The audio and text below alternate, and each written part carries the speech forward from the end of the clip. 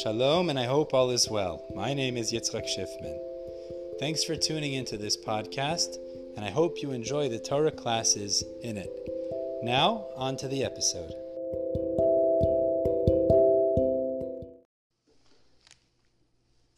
Shalom, hope all is well. Bezat Hashem, we're going to be reviewing the Gemara in Masechet Sanhedrin that we learned this past week.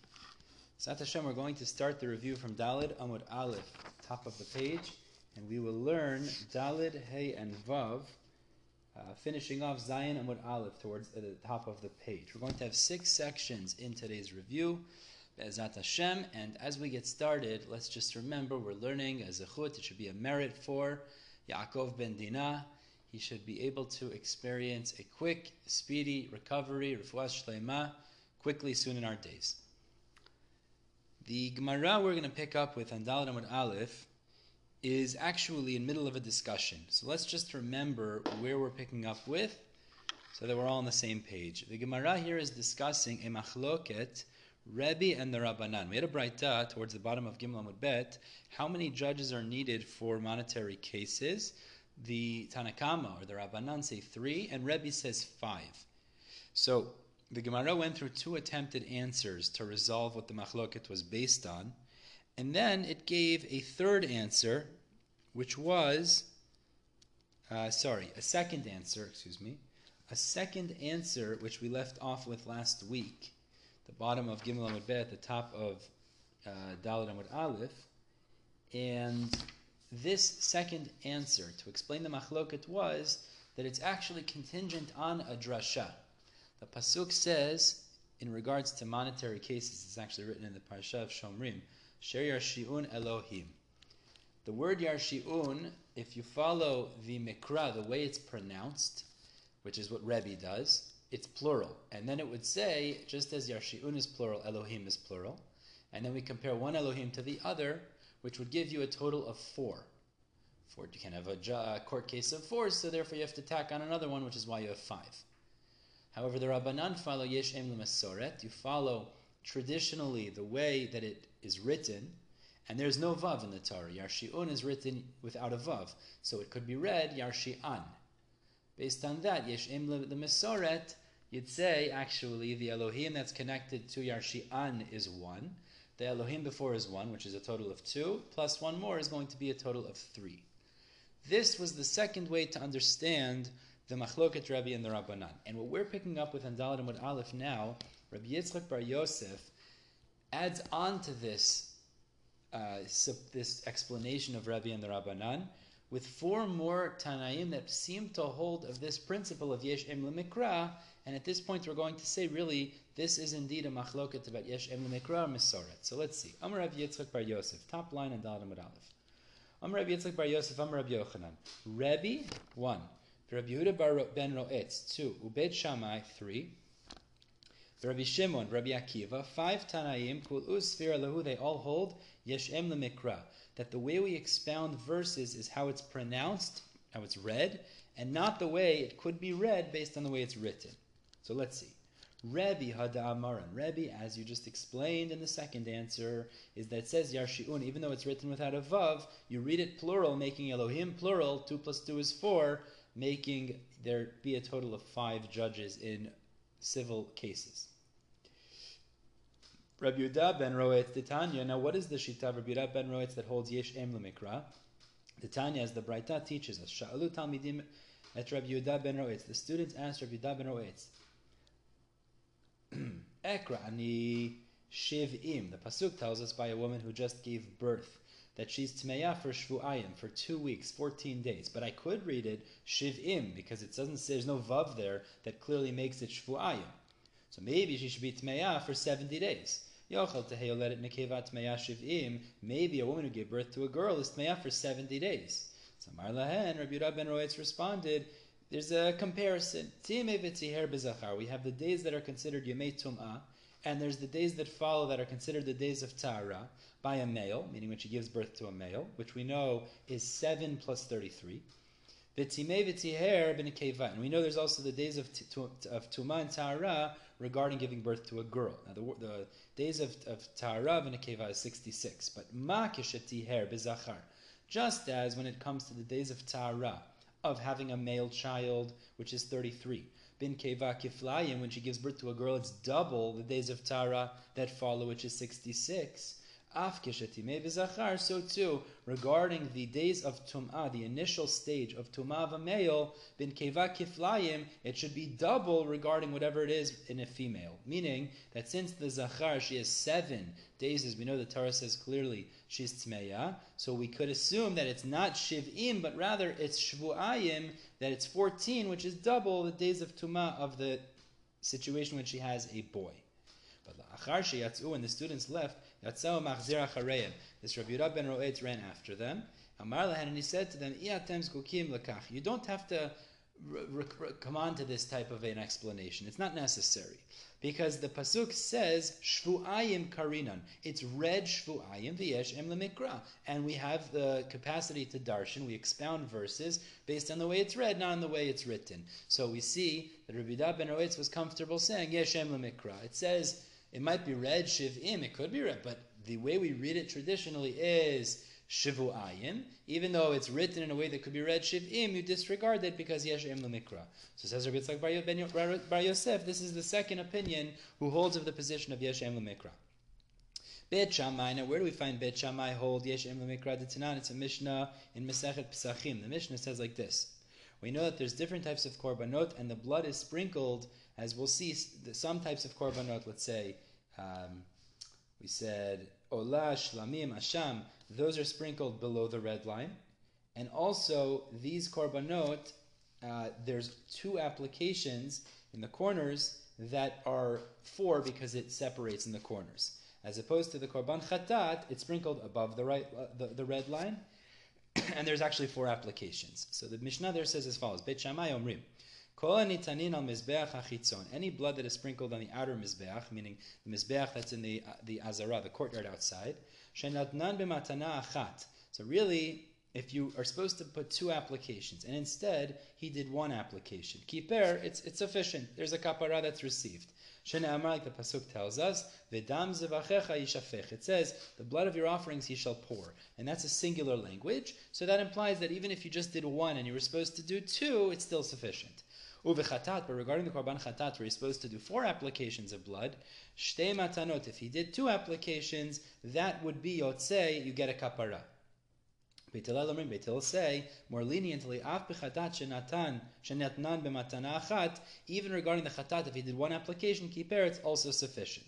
Amar Rav Huna, my time to Beit Shammai, and Rav Huna said, why does Beit Shammai say you need 2 applications?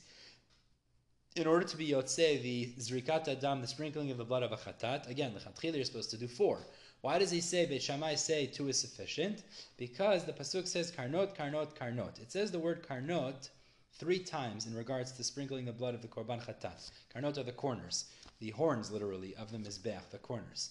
And since Beit Shammai hold yesh em lemikra, as we're going to assume now, so they're read plural, and therefore that would be a total of 6 applications. Harekan shesh, 6. So what is the 6th used for? Arba mitzvah. 4 of them are used to teach us that lechatchila you're supposed to do 4. V'shtayim la'akev, but 2 are there to teach us that as long as you did 2, b'di'avad you're yotzei. Beit Hillel say karnot, karnat. Since they hold yesh em lemasoret, and there's no vav in the latter 2 examples, so therefore there's actually a total of 4. Harekan arba. So the total of 4 tells you gimel mitzvah. Then in order to be yotzei lechatchila, to be ideally yotzei, you should do 3 more, meaning 3 in addition to the 1, which is a total of 4 applications. But the one of them that's there is to teach us that as long as you did 1 application, you're yotzei. Asks the Gemara, ve'emakul mitzvah. But maybe I'll say that since you need all 4 to teach us the chatchila, you need to do 4 applications, so maybe you don't even need to do any to be yotzei. So the Gemara answers, kapara b'chti lo ashkachen. It's impossible that you can't have an atonement without any sort of an application. And since the rikat adam, the sprinkling of the blood, creates the atonement, therefore that's obviously not a logical conclusion. But the bottom line is we've shown that Beit Shammai holds Yeshem Lemikra. Continues the Gemara, fourth Tana. Rabbi Shimon de Tanya. Where do we find Rabbi Shimon holds Yeshem Lemikra? As the Braita teaches. This is the Braita in Masechet Sukkah. Shtayim kilchatan vishlishit afilu tefach. The Tanakama says 2 walls of a sukkah have to be full length, 7 tefachim, and the third could be even just 1 tefach. Rabbi Shimon says shalosh kilchatan v'revi'it afilu tefach. Rabbi Shimon says 3 of them could be a full length, and the 4th could be even a tefach. What's the basis of debate? Rabbanan Tzvira, the Rabbanan hold yesh em lemesoret, that you expound the verses as they're read and not written. Rabbi Shimon savar yesh em lemikra, and Rabbi Shimon holds you expound it as it's read. Rabbanan savar yesh em lemesoret. The Rabbanan say as follows: Basukot, basukot, basukot. So it says the word 3 times. 2 of them are without a vav, which would be singular, could be read basukat, and the third is with a vav, which would mean hare kan arba. You have a total of 4, which would imply you need 4 walls for a sukkah. But dal chad kra legufei. 1 is removed, like we learned earlier. You can't expound the initial one, pashulahu tlat. So therefore you're left with 3. Now we have halacha Moshe Sinai that teaches us that the third wall doesn't have to be a full third wall, but it could be even a tefach. Thus, you're left with 2 and a tefach. Rabbi Shimon holds basukot, basukot, basukot. He expounds lemikra, and therefore they're read plurally, so that's actually a total of 6. Harei kan shesh, that's 6. Dal chad kra legufei, remove 1 for itself. You can't expound the first one. Pashulahu arba, so you're left with the last 2 words, which is 4. And the halacha Moshe Sinai teaches us that the last wall is not 4 total, but it's 3 plus a tefach.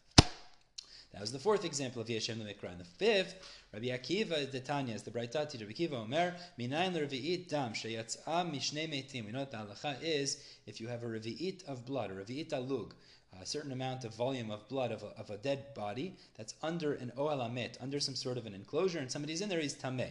Rabbi Akiva adds on to that. He says even if it emerges from 2 different dead bodies and it combines to form a revi'it, shemetameh be'ohel, it would cause contamination in an enclosure. Shene'emar, like it says, al kol nafshot meit lo yavo. So nafshot is plural, and the way he expounds it is shtei nefashot v'shior echad. Even if there's 2 bodies that produce 1 measure of a revi'it, that would be enough to cause tum'ah be'ohel. For Rabbanan, the Rabbanan say it's without a vav, so nafshat ktiv, therefore it could be read as a singular, and therefore there's no drasha to be made. Only 1 body that produces a revi'it, not 2. Matkifla Rav Acha bar Yaakov. Rav Acha bar Yaakov refutes this entire approach because he says, is there anyone who disagrees? All the opinions that you're saying would disagree, like Beit Hillel, for example, the Rabbanan we just said, all these shitot. Is there anyone who doesn't hold Yeshem Lemikra? But we know the Braita teaches the source that you're not allowed to eat milk and meat together. The Braita says, B'chalevimo. It says you shall not cook. Lo tevashel gedi b'chalevimo. It says you shall not cook meat in the mother's milk. Kid in its mother's milk. Now, Yachol b'chelev, you might think that it means not to cook meat in chelev. Chelev is fat. Maybe it's not milk altogether. Turning to Dalet Amud Bet, Amrit yesh em lemikra, but we say no, because yesh em lemikra. The way we know to traditionally read it is b'chalev, not b'chelev. And therefore, says the Gemara, that's the source that you're not allowed to cook and eat milk and meat together. But clearly you see everybody agrees to Yeshem Lemikra. So you can't explain that the Machloket, Rebbe and the Rabbanan, and all these subsequent debates is based on this Machloket, because clearly everyone agrees Yeshem Lemikra. Ella, so the Gemara says a third way to explain the Machloket, Rebbe and the Rabbanan. Tikuli Almi Yeshem Lemikra, everybody agrees Yeshem Lemikra, but Rebbe v'Rabbanan ba'kamiflagi. And the debate Rebbe and the Rabbanan is as follows. Rebbe Savar Yarshi'un Elohim, that the way you read the verse is like this. It says that the judges shall make guilty. Yarshi'un Elohim. Now what is that referring to? Achrini. It means there's another 2 that shall make guilty, which means the first 2 in the verse, Elohim, is 2 based on the fact that the last Elohim is 2, which is based on Yarshi'un being plural. So 2 plus 2 is 4, which means you'd have a total of 5 because you can't have an even number of judges. Rabbanan Savri and the Rabbanan hold Yarshi'un deha'ech v'hai. When it says Yarshi'un, it means that one and this one, which means if you add 1, the first Elohim, with the second Elohim, so Yarshi'un, they together are 2, and they shall indict a person, make him guilty. But that means not 2, but 3 really. That's not going to be a total of 5. But they both agree Yesh em lemikra. Let's continue now in these different opinions. Rabbi Yehuda ben Roetz lo pligi Rabbanan alei. Rabbi Yehuda ben Roetz is no question, because the way Shavu'ayim is pronounced, actually, everybody agrees, that's how you expound it, and a woman is tmeya for 14 days, her Yemei Tumah after giving birth to a girl. Oh, but now Beit Hillel and Beit Shammai. Beit Hillel said that the way you read the verses before Karnot, it seems to be that it refers to 4, which seems to be Yeshem L'Masoret. So how do we explain Beit Hillel also holds Yeshem L'Mikra? Beit Hillel, the Tanya, like the Braita teaches, he has an alternative source. V'kiper, v'kiper, v'kiper. It says 3 times that there's an atonement had for a Korban Chatat. Mipnei adin. Now, this is necessary. We'll see what this means in a moment, but it's necessary to teach us this 3 times because of a logical debate. V'halo dinhu, because logically one could argue and say the following: Ne'emar damim lemata v'ne'emar damim lemala. It says damim below when it's referring to korban chatat. One second.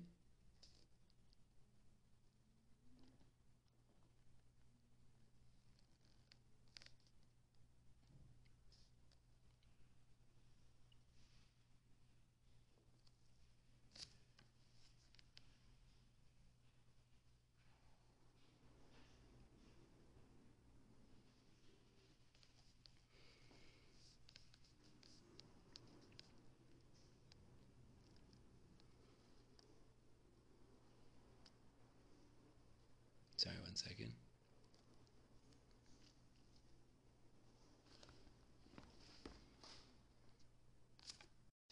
Meaning, in the psukim we find, in the psukim we find that the word below, meaning when you sprinkle the blood below the chut hasikra, below the red line, for those korbanot, it uses the word damim, blood. And we know that those korbanot, actually as we're about to see, b'diavad at least, if you sprinkle 1 time, you're yotzeh.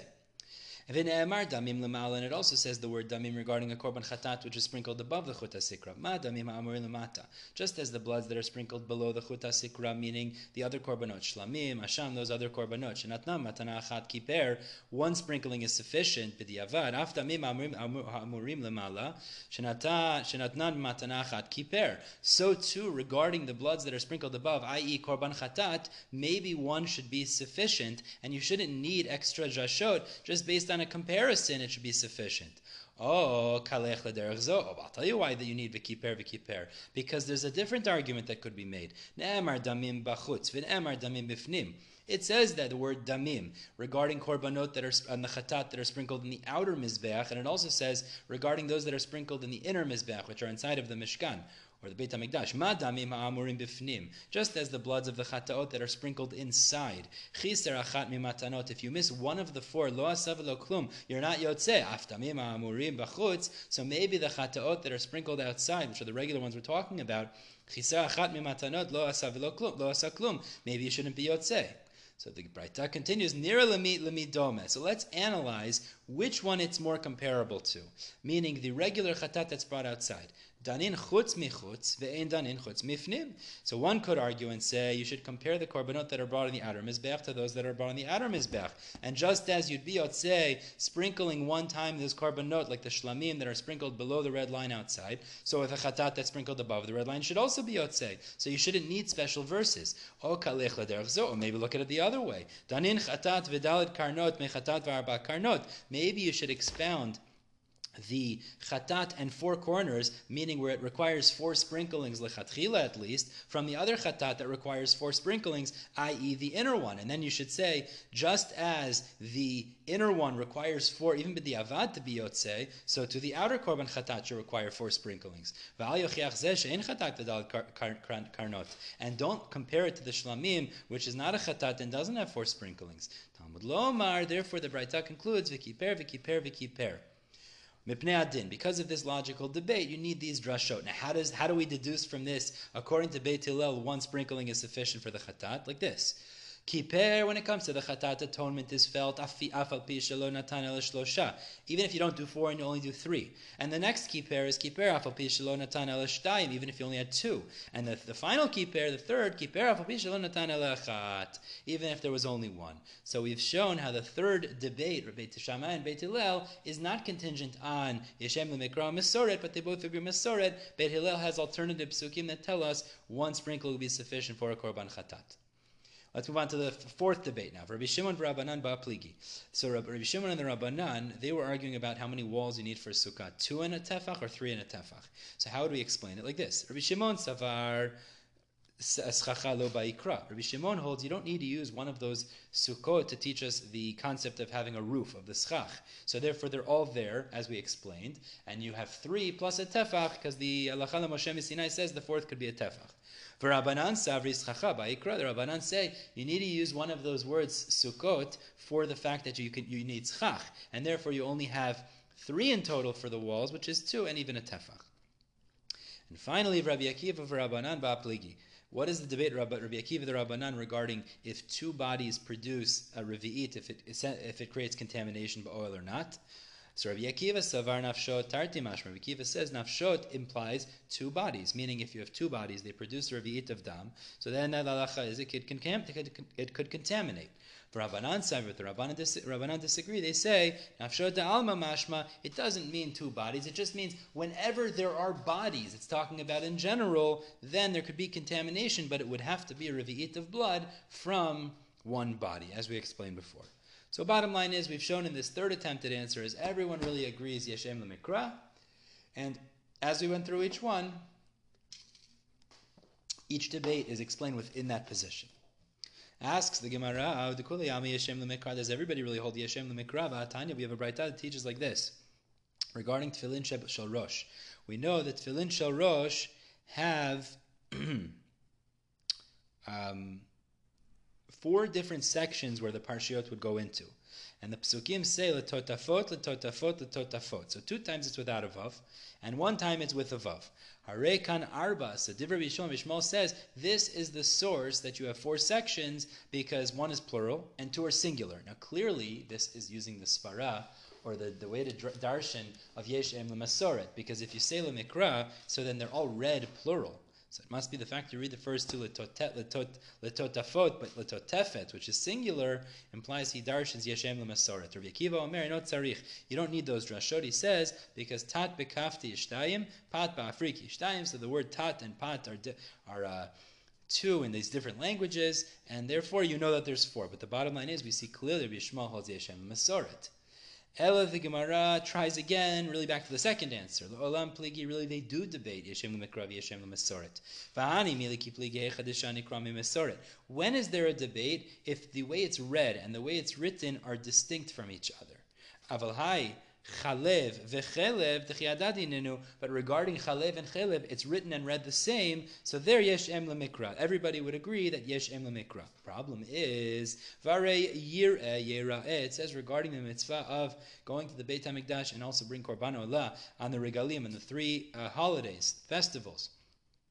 The pasuk says yera'eh, but it could be read yir'eh, d'chiadadinenu, and really it's read and written the same, and yet we expound the Masoret nonetheless. How do I know that? Upligi, the Tanya, as the Braita teaches in Masechet Chagiga, Yochanan ben Davai Omer, Mishum Rav Yehuda ben Tema, Hasuma ba'achat me'enav, if somebody's blind in one eye, Patur min ha're'iyah is exempt from going up to the Beit HaMikdash to be seen. Shene'emar, like the pasuk says, yir'eh, yera'eh. So we expound it as follows. Kederech shaba lir'ot, just as HaKadosh Baruch Hu comes to see you, kach ba lir'ot, so too he comes to be seen by you, i.e., which is the Masoret actually, which is yir'eh, meaning you go yir'eh. Kach ba lir'ot, right, lir'ot. So too he comes to be seen, which is yir'eh, which is he sees, meaning the person who comes to see Hashem, i.e. Hashem is being seen by you.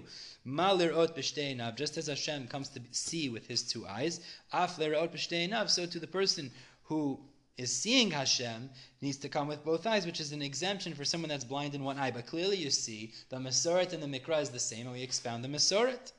Ela, so the Gemara says the 5th and final explanation, Amar Ravach, Bereder Rav Ika, Amar Kra.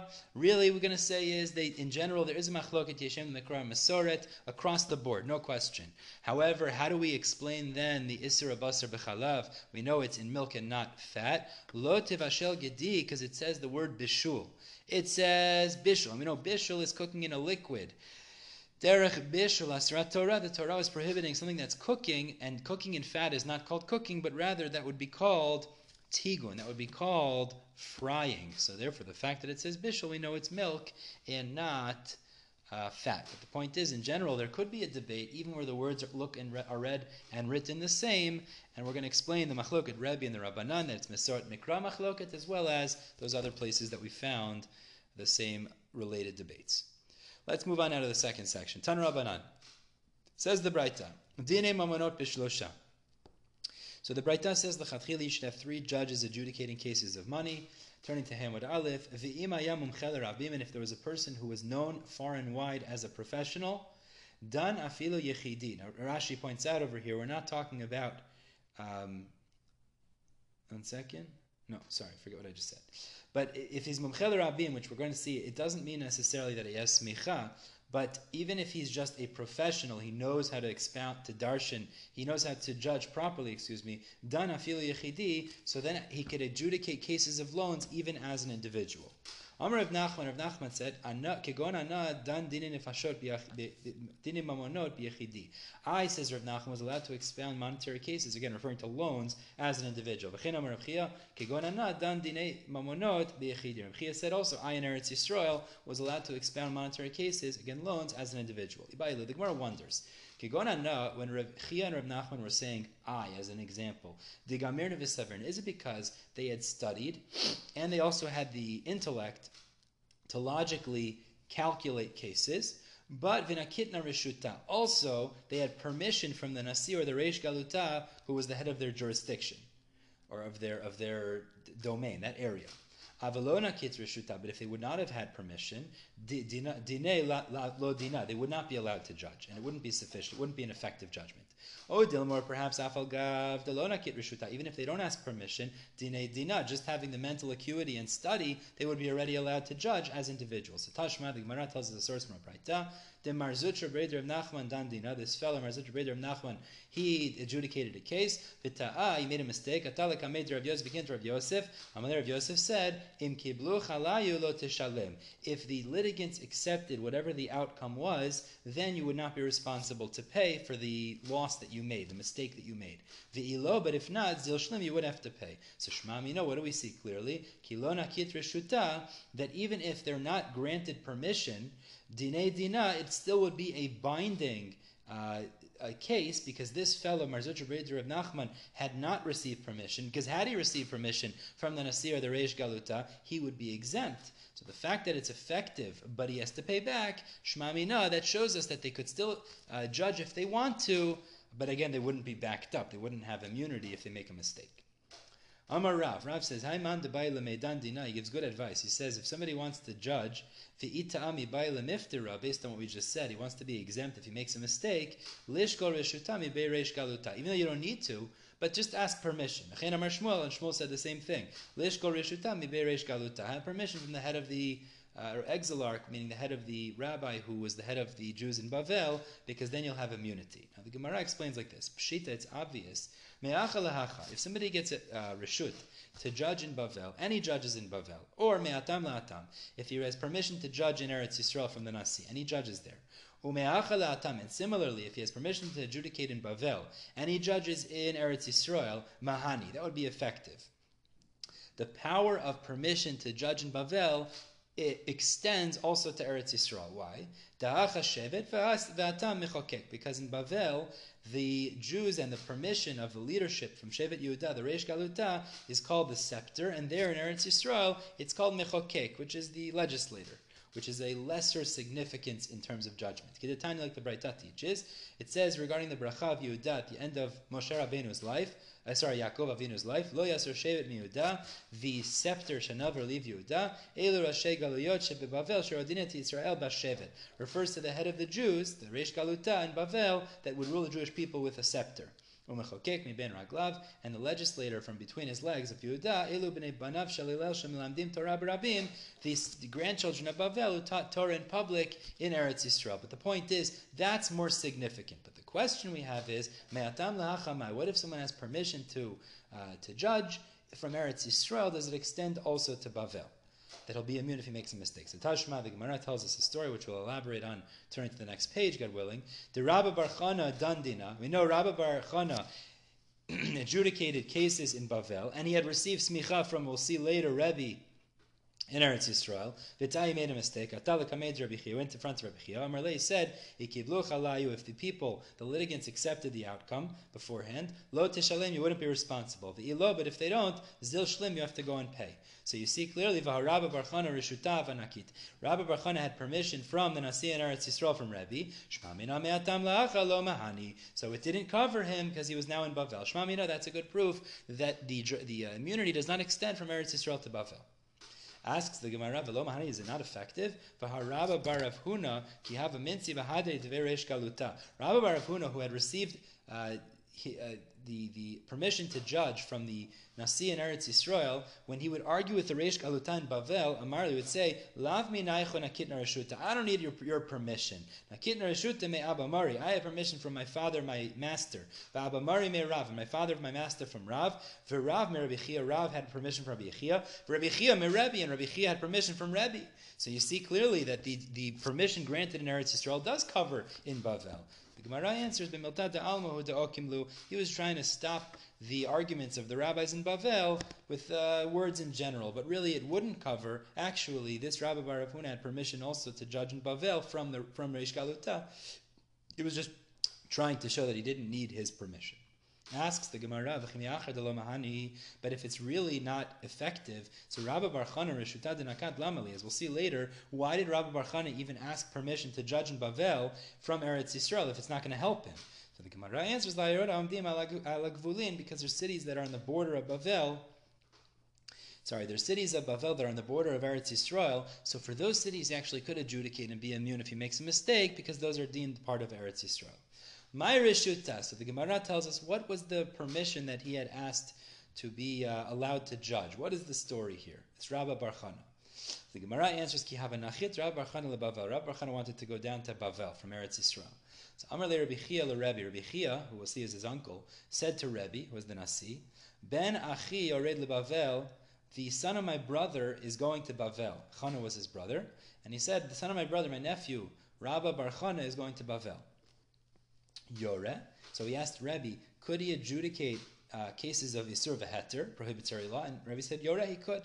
Yadin, could he adjudicate cases of money? Yadin, he could. Yatir bechorot, could he permit a bechor, a firstborn, by saying that there's a permanent blemish on it? Yatir, Rebbe said he could. Ki havanachit Rav leBavel. Similarly, when Rav, who was another nephew of this Rabbi Chia, wanted to go down to Bavel, Amar le Rabbi Chia le Rebbe. Rabbi Chia said to Rebbe, Ben achoti yored leBavel. Again, the son of my sister, he says now, wants to go down to Bavel. Yoreh, could he adjudicate prohibitory law? Yoreh, he said he could. Yadin, could he adjudicate monetary cases? Yadin, he could. Yatir bechorot, but could he permit bechorot by firstborn animals by seeing their blemishes? Al yatir. So on this, Rebbe said he cannot.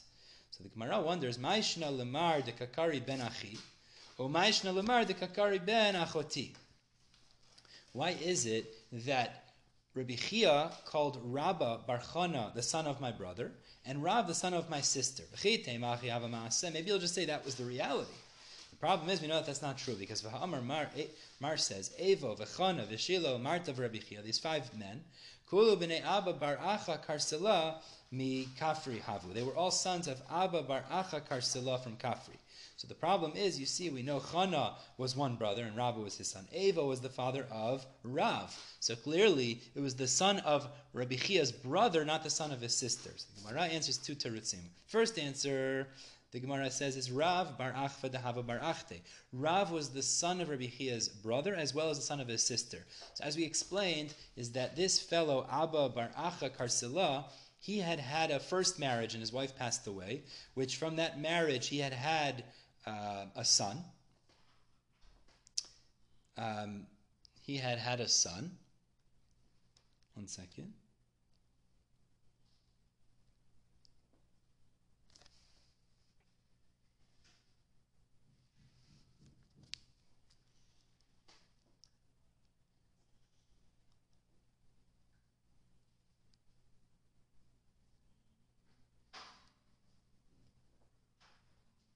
Sorry, right. This Abba bar Acha Karsela, he had two marriages, and then out of the first marriage that he had, there was born a son, which was Evo. He married a woman who he married a woman who already had a daughter from a previous marriage, and then his son Evo married that woman, and they produced Rav, meaning they were not related. That's the point. So the point is that actually, and Rabbi Chia was born of that second union also, l'chara. So the point is, the first answer the Gemara is saying is, actually Rav was a product of both the brother and sister, and therefore it was appropriate to say the son of my sister about Rav, but Rabba bar Chana bar Achva delav bar Achta, as opposed to Rabba bar Chana was only the son of his brother, not the son of his sister. Alternatively, you could say a second answer, turn it to Hamud Bet, al shem chochmato, that really he called Rav the son of my sister based on Rav's great chochmah. The like it says in Mishlei, Emor la chochma chotiyat, say to chochma, you are my sister. So this was a way to show the greatness of Rav. Asks the Gemara, yatir bechorot al yatir, Rebbe wouldn't give permission for Rav to permit bechorot. My time, what's the reason? Maybe because it wasn't so intelligent. The problem is Hakamrin and the Hakim Tuva, we said Rav was extremely intelligent. Maybe he wasn't proficient in the blemishes. The problem is Rav himself says, Rav said for 18 months he went to study by the farmers to know which mumin were permanent and which were not. So clearly he was proficient. Ella, so answer number one, the Gemara says, L'chalek lo kavod l'Rabba bar Chana. Rebbe wanted to give honor to Rabba bar Chana. Meaning to say, is if everyone saw that even Rav didn't get authority to judge the cases of blemishes on firstborn animals, and Rabba bar Chana did, so then they would give him more kavod. Rabba bar Chana. V'ibaitem alternatively, Mishum hagufei, it is actually because of his proficiency that Rebbe didn't want to give him authority to adjudicate those things. The Rab bekia b'mumi tfei, because Rav was so proficient in mumin, v'shari mumi de lo yadi inshi, he would permit certain blemishes that others wouldn't have the insight to know is a distinct mum that is permitted. For Amri, and then people would end up saying, Ki agav nashar Rav, like a similar case Rav permitted, and then he would end up permitting, other people would end up permitting passing blemishes, which would be problematic. So because of Rebbe's tremendous level of bikiyut, of clarity on this issue, therefore Rebbe wouldn't actually give him smicha, and give him authority to adjudicate those cases. Now, the Gemara refers back and says, by both of them, Rav and Rabba bar Chana, Rabbi Chia asked Rebbe, Rav and Rav bar Chana. Rabbi Chia asked Rebbe, Yoreh, and Rebbe said Yoreh. Could they judge a prohibitory law? And he said, yes, they could. So the Gemara doesn't understand why he needed to ask permission. Igamir, if they know Isser v'Heter, they know these laws, so Rishuta lamali lemishkal, why did he need to ask permission for that? So the Gemara answers, Mishoma says Shaya, because of a story, where as we'll see, a student didn't say things clearly, so therefore when giving permission to do this, the Rebbe would make sure the students are clear. The Tanya, as the Braita illustrates, Pamachat, one time Alach Rebbe lemakom echad, Rebbe went to a certain place. And he saw people mixing dough in vessels that were tameh. Now this would naturally cause tum'ah to the dough because water was the thing that had made the dough wet, making it susceptible to tum'ah, and the vessels were tameh. Amar lahem, so Rebbe said to them, I know in this place they're makbid, that even chulin, unconsecrated dough, shouldn't become tameh. Why are you mixing the dough when the vessels are tameh? Amar, they said back, Talmid echad balakan, one student came here, v'hora lanu, and he paskin for us, me bitzaim ein machshirin. Swamp water does not make dough susceptible to tum'ah. But the problem is, v'hu me beitzim darash lahu. That student had really said the produce, the liquid of eggs, doesn't make dough susceptible to tumah. Ve'enu savur, and they thought maybe it's a imkamer that he had said swamp water. V'tza'u nami baha, and they were supported in their mistake by a Mishnah Masechet Para that they also made a mistake in, because the Mishnah there says me karmiyon u me piga, the waters that come from these two streams of water, psulin mipnei shehein me b'tza'im, they are not allowed to be used for para aduma because they are stagnant waters, and you need flowing waters, ma'im chayim. So ve'inu savur, they assumed midilagabe chatat psili, just as by korban paraduma you're not allowed to use these waters. Obviously, it's not considered water, and it won't make something susceptible to tumah. But that's not true. Regarding paraduma ba'inan mayim chayim, it has to be waters that are flowing, and that's stagnant. But regarding making something susceptible to tumah, any sort of water will make it susceptible, and therefore even if it's stagnant, it will also be susceptible. And they made a mistake both in their understanding of that student and in the Mishnah. So Tana Ba'ota Shah, the Braita teaches at that time, Gazru, they made a decree, the Chachamim made a decree, Talmud al Yoreh, that a student cannot paskin, Ele imkein otel reshut merabo, in prohibitory law, unless he asks permission, and his Rebbe will make sure that he's clear about his psak, so that people don't make mistakes and have the wrong halacha. A related story. Tanchum Brei de Rebbe Ami Ikla Chatar. This Tanchum, the son of Rabbi Ami, went to Chatar. Darash Lahu, he made a psak there. He said as follows: Mutter liltot chitin bepesach. You're allowed to soak wheat on Pesach when you're going to grind it right after, because it's not going to become an issue of chametz. Amr lo, so the people there said, Lav Rabbi Mani de Mitzur ikahacha. Is there not a fellow Rabbi Mani from Tzur in this area? The Tanya, we know that the Braita teaches Talmud al Yor alacha b'makom rabo. A student's not allowed to paskin alacha in the place of his Rebbe. It's disrespectful. Ele imkein ayar rachok mimenu shalosh parsot keneged Machane Yisrael. Unless he's 3 parsa away, as we learned, was the Machane Yisrael in the Midbar, and everybody went to Moshe Rabbeinu. So Amar Leis, this Rabbi Tanchum said, Amar Leis said back to them, Lavadatai, I didn't realize. The final story. Rabbi Chia chazi lahu gaver dehavakai bebeit hakvarot.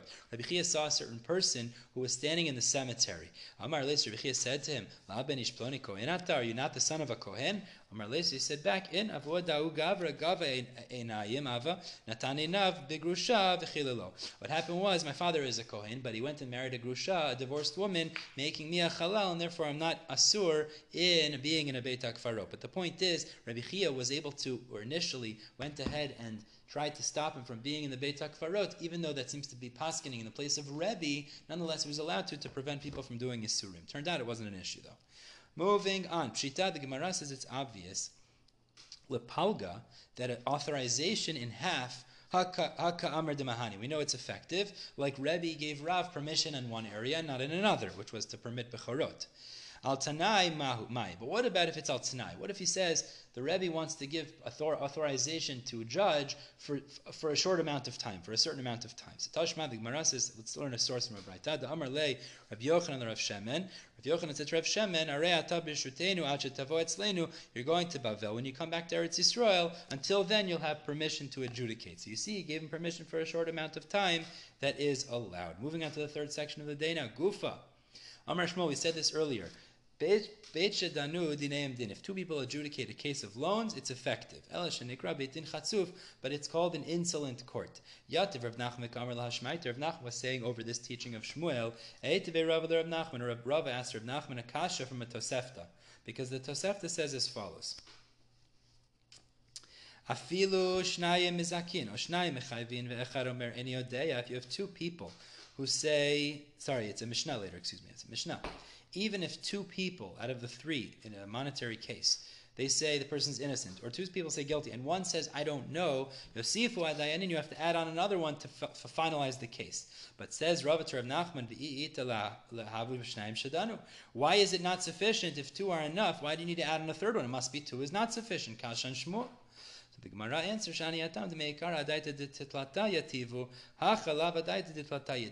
when they initially sat down to judge with 3, you need to finish off with 3. But when they initially sit down to judge with 2, it's considered insolent, but it's nonetheless effective.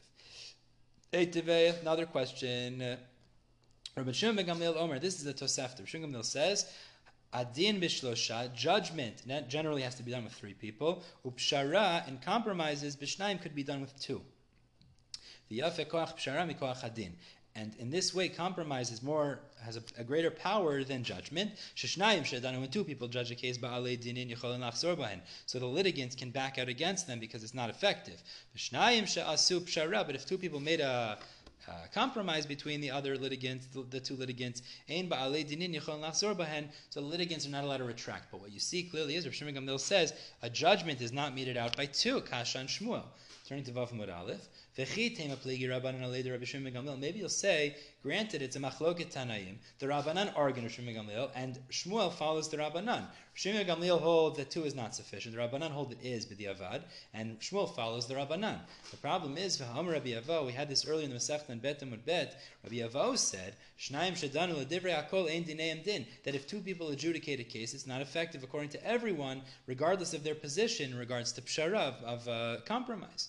So the Gemara answers, Gavra karamit. You can't ask a question of man on a man. Meaning to say is, comes out, it's a machloket amoraim. According to Shmuel, there is a machloket Rabbanan or Shmuel Gamliel, and they follow the Rabbanan. 2 would be sufficient. According to Rabbi Avo, there's no such debate, and therefore 2 people would not be sufficient according to all Tanaim.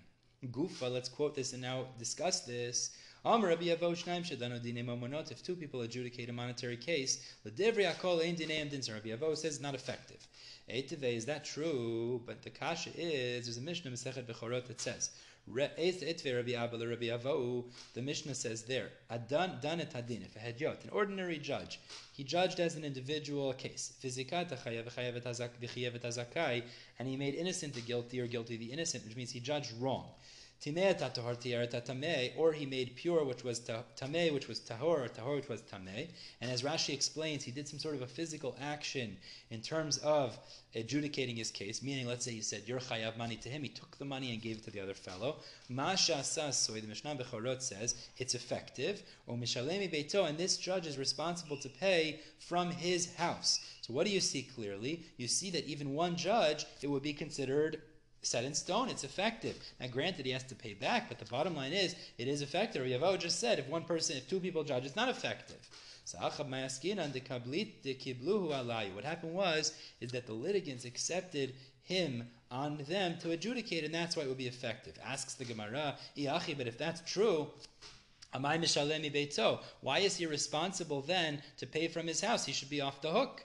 The Gemara answers the Amruleh, because the people will say to him, the litigants could say, Deyanta lanu din Torah, did you adjudicate based on the Torah? Meaning to say is, they'll say like this, look, we asked you to judge for us and judge properly. You made a mistake. We can't undo what you've done, so therefore the fellow who received the money can keep it. But the fellow who was ripped off, he'll claim money from you because you didn't judge al pi Torah.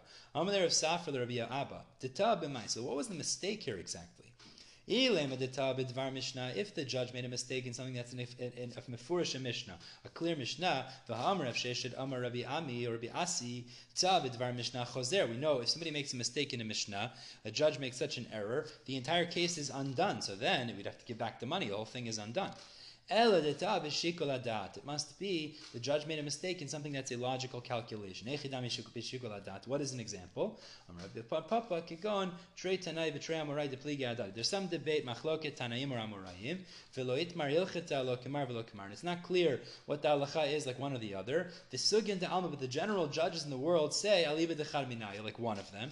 And this judge went and he followed the other shita. That's considered shikul adat. And now what ends up happening, as Rashi explains, is the fellow who received money will say, look, we accepted you and I'm allowed to keep my money now. The fellow who was ripped off could say, we said you should judge us al pi Torah and you didn't, therefore you have to pay me back. Says the Gemara, Lema Kitanai. Let's assume that this is a machloket Tanaim. Shmuel and Rabbi Avo, if 2 is effective, because the Braita says, Bitzua b'shlosha, that when it comes to pshara, making a compromise, you need 3 judges. Divrei Rabbi Meir, these words are Meir. Chachamim omrim pshara b'yachid, and the Chachamim say 1 is sufficient. So this would seem to be a machloket. That's the machloket Tanaim. How many do you need for pshara? Rabbi Meir says 3, Chachamim say 1. So Savru, in order to say that this is assumed machloket Tanaim, the machloket Shmuel and Rabbi Avo is like this. Savru, they thought, everybody agrees, as we're going to learn on the next Amud, that Mishpat Tzedakah compares pshara, compromise, to judgment. So what's the machloket between Meir and the Rabbanan? Demar Savar, Rabbi Meir holds din bishlosha, that judgment is meted out with 3 people, and therefore pshara is also with 3 people. Umar Savar and the Chachamim hold din bishnayim, that judgment is meted out with 2 people, and therefore you could also have 1 judge for pshara, it's sufficient as well. So it would come out then that Rabbi Meir would reflect the Amorah of Rabbi Avo, and the Chachamim would reflect Shmuel. Good. So the Gemara says, no, that's not true. Everybody would agree you need 3 like Rabbi Avo. What is the machloket Rabbi Meir and the Chachamim? Rabbi Meir holds makshinam sharladin. We do compare compromise to judgment, so therefore you need 3 for compromise too. Umar Savar and the Chachamim, although makshinam sharladin, you don't compare them, and therefore although din requires 3, pshara only requires 1. Says the Gemara, Leima tlata tanai b'pshara. So as we're continuing now to discuss the next section, pshara. Let's assume now that when it comes to compromise, there's actually three positions. Demar Savar, Rabbi Meir holds Bishlosha, you need three judges. Umar Savar, Rabbi Shimon Gamliel in the previous Braita and the Tosefta on him would hold Bishnaim, you need two. Umar Savar and the Chachamim hold Biyachid, you only need one. So Amar Ravacha B'Rita Rav Ika V'itim Rav Yerim Bar Shalmaya, he says that's not necessarily three opinions because Manda Amar Trey, according to Rav Shimon Gamliel, Afilu Chad Nami, even one would be sufficient as well. Haidika Amar Trey, the only reason he says two, Ki Echid Lehavu Alei Sahadi, if you want two witnesses to testify about the outcome or the agreement of pshara, so it's logical, it's a good idea then to have two witnesses adjudicating the pshara so that there's two people to say that's what happened. Sorry, I skipped. Amar Ravashi, continues the Gemara. Amar Ravashi. Ravashi continues, Shma Mina, we deduce from Rabbi Meir's position, Pshara Eina Tzricha Kinyan, that when it comes to a compromise, there doesn't have to be a physical action of acquisition that's done.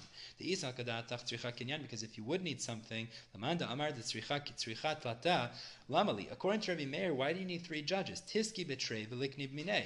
You should be sufficient to have two judges and make a physical kinyan, because that certainly would be effective.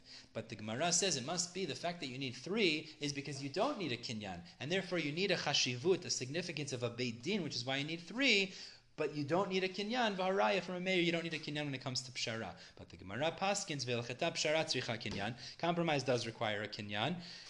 And you do have to do some sort of a compromise, a kinyan when it comes to this type of arbitration. Tanu Rabbanan. Now this is really moving on to the final section of the day over here. We're going to have four shitot regarding the idea of making pshara. Tanu Rabbanan says the Braita, Kishem sha'adin b'shlosha, kach bitzua b'shlosha. So firstly, pshara requires three judges like Rabbi Meir. Turning to Vav Mudbet, Nigmar din, when the judgment has been done. Rashi learns that means, as we'll see in the bottom of Vav Mudbet, that means when they've meted out the judgment. They say, you're innocent, you're guilty. So at that point, then you're not allowed to make a compromise anymore. The judges are prohibited to make a compromise after that point. Sarmash, Bankash, Siman. Now we already had the first opinion, which was, until that point you could make a compromise, but when Nigmar din, when the verdict is meted out, you can no longer make a compromise. Now we have the second opinion, this Tosefta, which is Rabbi Lazar ben Nosha Yossi Aglili Omer, Asur L'Ptzoa, you're not allowed to make a compromise from the time that the litigants came in front of you seeking judgment. And if you make a compromise after that point, you're considered a sinner. And if you bless the person, the people who made this compromise, it's blaspheming Hashem. About this, the Pasuk tells us in Tehillim, someone that makes a compromise and is blessed, it's considered blaspheming Hashem. It's as if to say, I know better than HaKadosh Baruch Hu because I'm not doing the Din Torah, but I'm making a compromise based on my own logic. Don't be worried about the litigants. Let the ruling pierce the mountain, meaning let it be clear as is the Din Torah. Like the Pasuk says, Ki HaMishpat le'Elokim hu, justice is for Hashem. Hashem's going to back you up. V'chein Moshe Yaomer, like Moshe Rabbeinu used to do. He would also say, I'll meet it out as it's meant to be. But Aaron HaKohen, before they would come to the court, he would try to make a compromise. Oev shalom v'rodev shalom, misim shalom ben adam l'chavero. He'd try to make peace between people. Like the Pasuk says, Torah emet hayta b'fiu. In Malachi, talking about Kohanim, which is Aaron HaKohen, it says the Torah of Emet was in his mouth. V'avla lo nimtza b'sfatav. There was no iniquity on his lips. B'shalom v'mishur alach iti. He went with me in peace and straightness. V'rabim eshiv me'avon. He removed many from sin. Now, tangentially, in the Tosefta, the Gemara gives a few more explanations of this verse that we explained before. Botzea berech ni'etz Hashem. Rabbi Eliezer Omer, Reisha gazal sa'ah shel chitim v'tachana. Somebody stole a sa'ah of wheat and he ground it up. V'afami baked it. Vehivish menu chala, and he removed chala to give to the Kohen. Ke'etzem mevarech. How could he make a bracha on that? Einzem mevarech el mina'etz. That's considered blaspheming Hashem. V'al Emar, about this it says ubotzea. Now in this context, we're saying he stole, a thief. Berech, and he blesses ne'etz Hashem. That's considered a blaspheme to Hashem. Rabbi Meir says a third idea. Meir Omer, lo ne'emar botzea keneged Yehuda. It's referring to a particular character in history, Yehuda. Shene'emar, like the pasuk tells us, Vayomer Yehuda lachav. Yehuda said to his brothers regarding Yosef, Ma betza kinaru et achinu. What gain do we have in killing our brother? Rather, we should sell him. But even though it looked like a virtuous thing, still it's considered negative, as Rashi says, because he should have said, let's return him to our father. Anybody that blesses Yehuda and says, look, he was so virtuous, that's considered blaspheming. About him it says, Yehuda, that he said, Ma betza berech, you bless him, the Eitz Hashem, that's a blaspheming Hashem. Okay, third opinion in the Tosefta regarding Pshara. Yeshua ben Korcha Omer, mitzvah libtzo. It's a mitzvah to make a Pshara, a compromise, until the verdict has been reached. Shene'emar, like the Pasuk tells us in Zechariah, Emet u'mishpat shalom shiftu b'sharechem. So it says truth and justice of peace shall be judged in your gates. V'alog makom sheyesh mishpat in shalom. Now, logically, these are contradictory terminologies. U'makom sheyesh shalom in mishpat. Shalom implies compromise. Mishpat implies ikar adin. So, ele'ezo mishpat sheyesh bo shalom. What is mishpat that has peace with it? Heve'omer ze bitzua, that refers to compromise. V'chein b'David omer, like David it says, v'yi David oseh mishpat v'tztaka. David used to make mishpat and tztaka. V'alog kol makom sheyesh mishpat ein tztaka. The tztaka and mishpat, these are contradictory terminologies. Ele'ezu mishpat sheyesh po tztaka. What did David HaMelech do? Heve'omer ze bitzua. Mishpat tztaka means he would do a mishpat with righteous, with charity, which was compromise. Now back to the Tanakama. How does the Tanakama explain this verse by David HaMelech? Now the Tanakama here really means Rabbi Elazar ben Oshel Yosef Agli holds it's asur to make a pshara. So Atan the Tanakama, Danet Adin, he explains like this: that if you judge a court case, v'zikat zakai, and you make innocent the one who is innocent, v'chiyev chayav, and guilty the guilty party, v'ra'ash nitchayev ani b'mamon, and he saw that in doing so he made a poor man liable to pay money. V'shilem lo mitoch beito. So in order to make it up, the judge went and paid him back from his own house. This is an example of mishpat tztaka. Mishpat lazeh, it's justice for the one who received the money he needed. Tztaka lazeh, but it's charity for the poor man. Mishpat lazeh shechzir lo mamon. So the one who needed to be paid back was paid back. Tztaka lazeh sheshilam lo mitoch beito. But it's considered tzedakah for the poor man because he received back his money. So he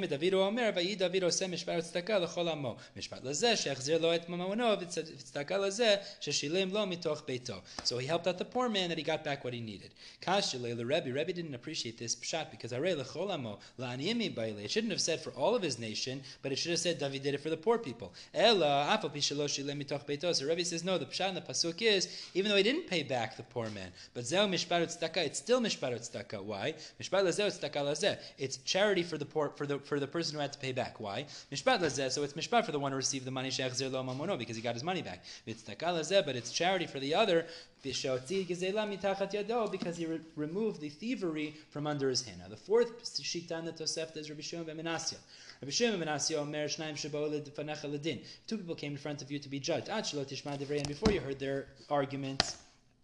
Or if you already heard their arguments, you don't know which way it's going, you could say them, go and make a compromise. But when you hear their arguments, and you know which way the case is going to go, you can't tell them, go make a compromise, because the Pasuk tells us in Mishlei, in order to release the water, means release the dispute, get rid of it, throw it out, put it out of court, and make a compromise, it has to be in the beginning of the court case. And before the matter is revealed, the dispute is revealed, then you could abandon. Which means before it's revealed, you could abandon him. But once it's been revealed, you're not allowed to abandon and make up pshara. Continues the Tosefta in a similar note. Amar Shnayim Shebo, this is Rabbi Yeshua ben Lakish Omer. Rabbi Yeshua ben Lakish Amar. Shnaim sheba'u ledin, echad rach ve'echad kasheh. If two people came to court, one is easygoing and one is difficult. Before you heard their words, you don't know which way it's going. You could say to them, I'm not going to get involved with you. I don't want to deal with you because I don't want the guy who's rough to give me a hard time. But because this guy who you could make liable might bother you afterwards. But once you hear it, you know where the court case would lean. You can't say to them, I'm not going to deal with you. Like the Pasuk says, you can't be scared of any man. You can't fear him, you have to do as you're supposed to. Rabbi Yeshua ben Korcha said another pshat in that Pasuk. If a student sitting in front of his Rebbe,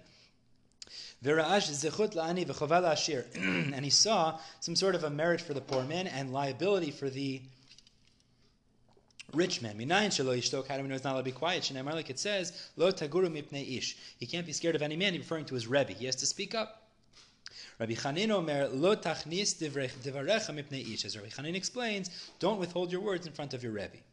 And similarly, the Tosefta finishes off, the witnesses should know they're testifying about Hashem, because the litigants are like Hashem in this sense. In front of who they're testifying, danin, and who atid lipar mehen. And in the future, who's going to pay them back if they testify falsely? Shneimar, like it says,